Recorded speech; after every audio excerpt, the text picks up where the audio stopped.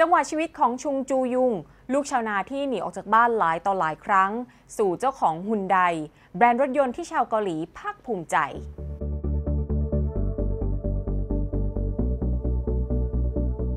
The Moment รายการที่ถอดจังหวะชีวิตของผู้คนบนโลกเพื่อเรียนรู้และประยุกต์นำไปสู่ก้าวใหม่ที่แข็งแกร่งขึ้นฮุนไดเป็นบริษัทรถยนต์ที่ใหญ่ที่สุดในเกาหลีเริ่มมีชื่อเสียงมาตั้งแต่ปลายยุค 70 จากรถยนต์รุ่นฮุนไดโพนี่ที่ตอบโจทย์ลูกค้าได้เป็นอย่างดีเจ้าฮุนไดโพนี่ช่วยให้ฮุนไดสามารถผ่านพ้นวิกฤตการเงินหรือว่าวิกฤตต้มยำกุ้งเมื่อปี 1997 แถมยังทำให้ฮุนไดสามารถเข้าไปซื้อหุ้นเกียร์ซึ่งเป็นบริษัทรถยนต์สัญชาติเดียวกันได้อีกด้วยแต่รู้ไหมคะว่ากว่าฮุนไดจะมาได้ไกลขนาดนี้ผู้ก่อตั้งบริษัทต้องผ่านอุปสรรคมานักต่อนักเรื่องราวของฮุนไดเริ่มต้นจากชายหนุ่มผู้ไม่เคยยอมแพ้เขามีชื่อว่าชุงจูยุงซึ่งเป็นลูกชายคนโตของครอบครัวที่มีลูกทั้งหมด7คนบ้านเกิดของเขาเป็นเมืองเล็กๆทางเหนือของเกาหลีซึ่งขณะนั้นยังไม่แบ่งเป็นเกาหลีเหนือและเกาหลีใต้พ่อของเขาเป็นชาวนาค่ะทำงานหามรุ่งหามค่ำส่วนแม่ของเขาดูแลลูกๆและหารายได้พิเศษด้วยการเลี้ยงหนอนไหมขายฐานะทางบ้านเรียกได้ว่าปากกัดตีนถีบพอสมควรเมื่อชุงจูยุงเรียนได้ถึงป .6 เขาก็ต้องออกจากโรงเรียนเพื่อออกมาเลี้ยงสัตว์ทำฟาร์มทำนาหาเงินเลี้ยงดูน้องๆที่เหลืออีก6คนตอนที่แบกฟืนเข้าไปขายในเมืองเขาเห็นว่าในเมืองเนี่ยมีธุรกิจที่เติบโตมากมายแล้วก็มีชีวิตความเป็นอยู่ที่ดีกว่าในชนบทบ้านเกิดของเขา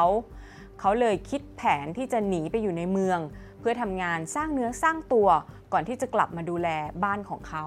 หนีออกจากบ้านครั้งแรกตอนอายุ16ปีต้องทำงานก่อสร้างด้วยความเหน็ดเหนื่อยแลกกับเงินเพียงน้อยนิด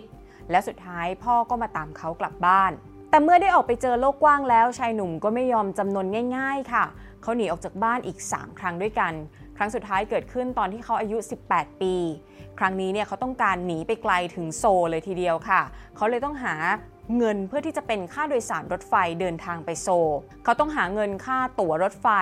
เลยตัดสินใจไปขโมยวัวของที่บ้านมาตัวหนึ่งนำไปขายและนำเงินไปซื้อตั๋วรถไฟเดินทางไปโซลพอเดินทางไปถึงโซลแล้วปรากฏว่าสุดท้ายพ่อของเขาก็ตามตัวเขากลับมาจนได้หลังจากเขากลับมาอยู่บ้านได้ไม่นานพ่อก็เห็นถึงความตั้งใจของเขาพ่อเลยตัดสินใจปล่อยชุงจูยุงออกไปตามหาความฝันของตัวเองชุงจูยุงไม่รอช้าค่ะเขารีบขึ้นรถไฟไปยังโซลที่นั่นเขาได้ทำงานหลากหลายเลยนะคะไม่ว่าจะเป็นกรรมกรแบกหามคนงานก่อสร้างช่างซ่อมในโรงงานต่อมาเขาก็ได้เป็นพนักงานปั่นจักรยานส่งข้าวของร้านขายข้าวแห่งหนึ่งค่ะเขาเนี่ยทำงานได้ดีก็เลยได้ไต่เต้าเป็นหัวหน้าในร้านอย่างรวดเร็วพออายุได้22ปีเขาก็ตัดสินใจกู้เงินธนาคารเพื่อที่จะนำเงินไปซื้อร้านขายข้าวที่เขาทำงานอยู่เพราะว่าเจ้าของเนี่ยเกิดล้มป่วยธุรกิจของเขาเป็นไปด้วยดีอยู่หลายปีค่ะกระทั่งปี1939ที่ญี่ปุ่นเริ่มมีกฎหมายควบคุมการซื้อขายข้าวเพื่อกักตุนสำหรับสงครามเขาเลยต้องปิดร้านในที่สุดแล้วก็ย้ายกลับบ้านเกิดปี1940เขาพยายามหาโอกาสทางธุรกิจที่ไม่มีกฎหมายของรัฐบาลมาควบคุมที่สำคัญต้องลงทุนไม่มากแต่ได้กำไรเยอะซึ่งนั่นก็คืออุตสาหกรรมรถยนต์ชุงจูยุงกลับไปที่โซลอีกครั้งเพื่อเริ่มธุรกิจอู่ซ่อมรถยนต์ซึ่งเขาเซ้งกิจการต่อจากเพื่อนอีกทีภายในระยะเวลา3ปีอู่ของเขาก็เติบโตอย่างรวดเร็วมีพนักงานเพิ่มขึ้นจาก20คนเป็น70คนและมีประสิทธิภาพการทำงานมากชุงจูยุงมีชีวิตที่ดีขึ้นค่ะพี่น้องของเขาหลายคนย้ายมาอยู่ด้วยกันที่โซลกระทั่งในปี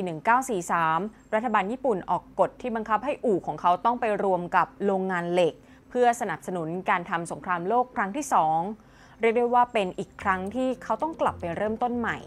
โมเมนต์สำคัญของเขาเกิดขึ้นหลังจากสงครามโลกครั้งที่2จบลงไปค่ะเมื่อเกาหลีกลายเป็นอิสระจากญี่ปุ่นชุงจูยุงกลับไปเริ่มต้นธุรกิจอู่ซ่อมรถยนต์อีกครั้งนี้เขาตั้งชื่อมันว่าฮุนไดซึ่งแปลว่าทันสมัยปี1947เขาก่อตั้งบริษัท Hyundai Civil Industries ซึ่งเป็นบริษัทรับเหมาก่อสร้างเพราะเขาคาดการณ์ว่าต่อไปนี้เกาหลีจะมีงานก่อสร้างเพิ่มมากขึ้นหลังจากสงครามแล้วเขาก็คิดถูกนี่คือช่วงเวลาที่เกาหลีกำลังฟื้นฟูประเทศและก้าวไปข้างหน้ามีการก่อสร้างโครงสร้างพื้นฐานครั้งใหญ่เพื่อรองรับการเติบโตของประเทศในอนาคตด้วยความช่วยเหลือของน้องชายของเขาคนหนึ่งที่สื่อสารภาษาอังกฤษได้เป็นอย่างดีบริษัทของเขาจึงได้รับสัญญาจ้างของหน่วยงานของรัฐบาลสหรัฐในเกาหลีใต้แต่ก็เหมือนโชคชะตาเล่นตลกกับเขาไม่เลิกค่ะเพ ราะธุรกิจของเขาต้องหยุดชะงักอีกครั้งเนื่องจากสงครามเกาหลีที่แบ่งขั้วระหว่างเหนือใต้ในปี 1950 เขากับน้องชายจึงต้องทิ้งธุรกิจทุกอย่างเพื่อหลบไปซ่อนตัวเพื่อความปลอดภัยเมื่อสงครามสิ้นสุดลงในปี 1953 เกาหลีถูกแบ่งออกเป็น2ขั้วได้แก่เกาหลีเหนือและเกาหลีใต้เขากลับมาที่โซลอีกครั้งและฮุนไดก็ได้เริ่มต้นธุรกิจใหม่อีกรอบครั้งนี้เขาได้รับสัญญาจ้างมากขึ้นเรื่อยๆบริษัทของเขาเติบโตอย่างเห็นได้ชัดฮุนไดกลายเป็นบริษัทรับเหมาที่มีแต่งานใหญ่ๆในเกาหลีใต้ไม่ว่าจะเป็นเขื่อนโซยังและทางด่วนขยองบูตอนนั้นชุงจูยุงเริ่มเห็นแล้วว่าถ้าถนนคือเส้นเลือดของประเทศรถยนต์ก็คือเลือดที่อยู่ในนั้นในที่สุดจังหวะชีวิตของเขาก็ไปไกลกว่าการทำอู่ซ่อมรถเมื่อเขาอยากเป็นผู้ผลิตรถยนต์ซะเองชุงจูยุงต้องการลดการพึ่งพาต่างชาติเขาเลยสร้างโรงงานผลิตอะไหล่รถยนต์ที่เมืองอุนซันผ่านไปแค่6 เดือนโรงงานของเขาก็สามารถผลิตอะไหล่รถยนต์ให้กับลูกค้าในประเทศได้รถยนต์รุ่นแรกที่ถูกประกอบขึ้นโดยโรงงานของฮุนไดคือ Ford Cortina ซึ่งได้รับความนิยมเป็นอย่างมากปี 1974 ฮุนไดตัดสินใจผลิตรถยนต์ที่เป็นแบรนด์ของตัวเองและในปีต่อมาฮุนไดโพนี่ซึ่งเป็นรถยนต์คันแรกของฮุนไดและคันแรกของเกาหลีใต้ก็กำเนิดขึ้น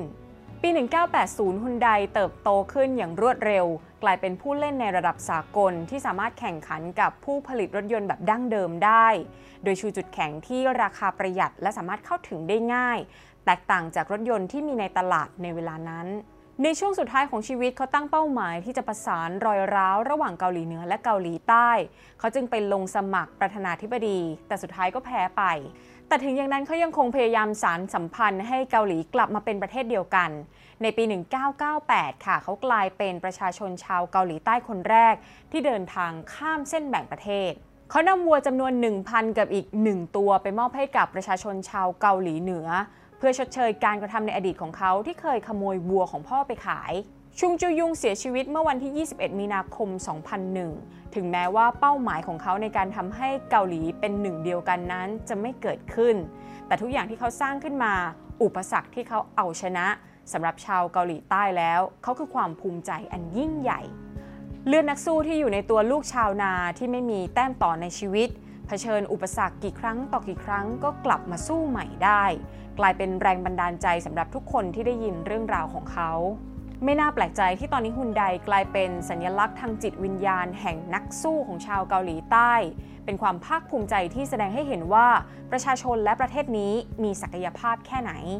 และนี่คือเรื่องราวของชุงจูยุงผู้ก่อตั้งแบรนด์ฮุนไดกลับมาพบกับ The Moment ได้ใหม่ในทุกช่องทางของ The People สำหรับวันนี้สวัสดีค่ะ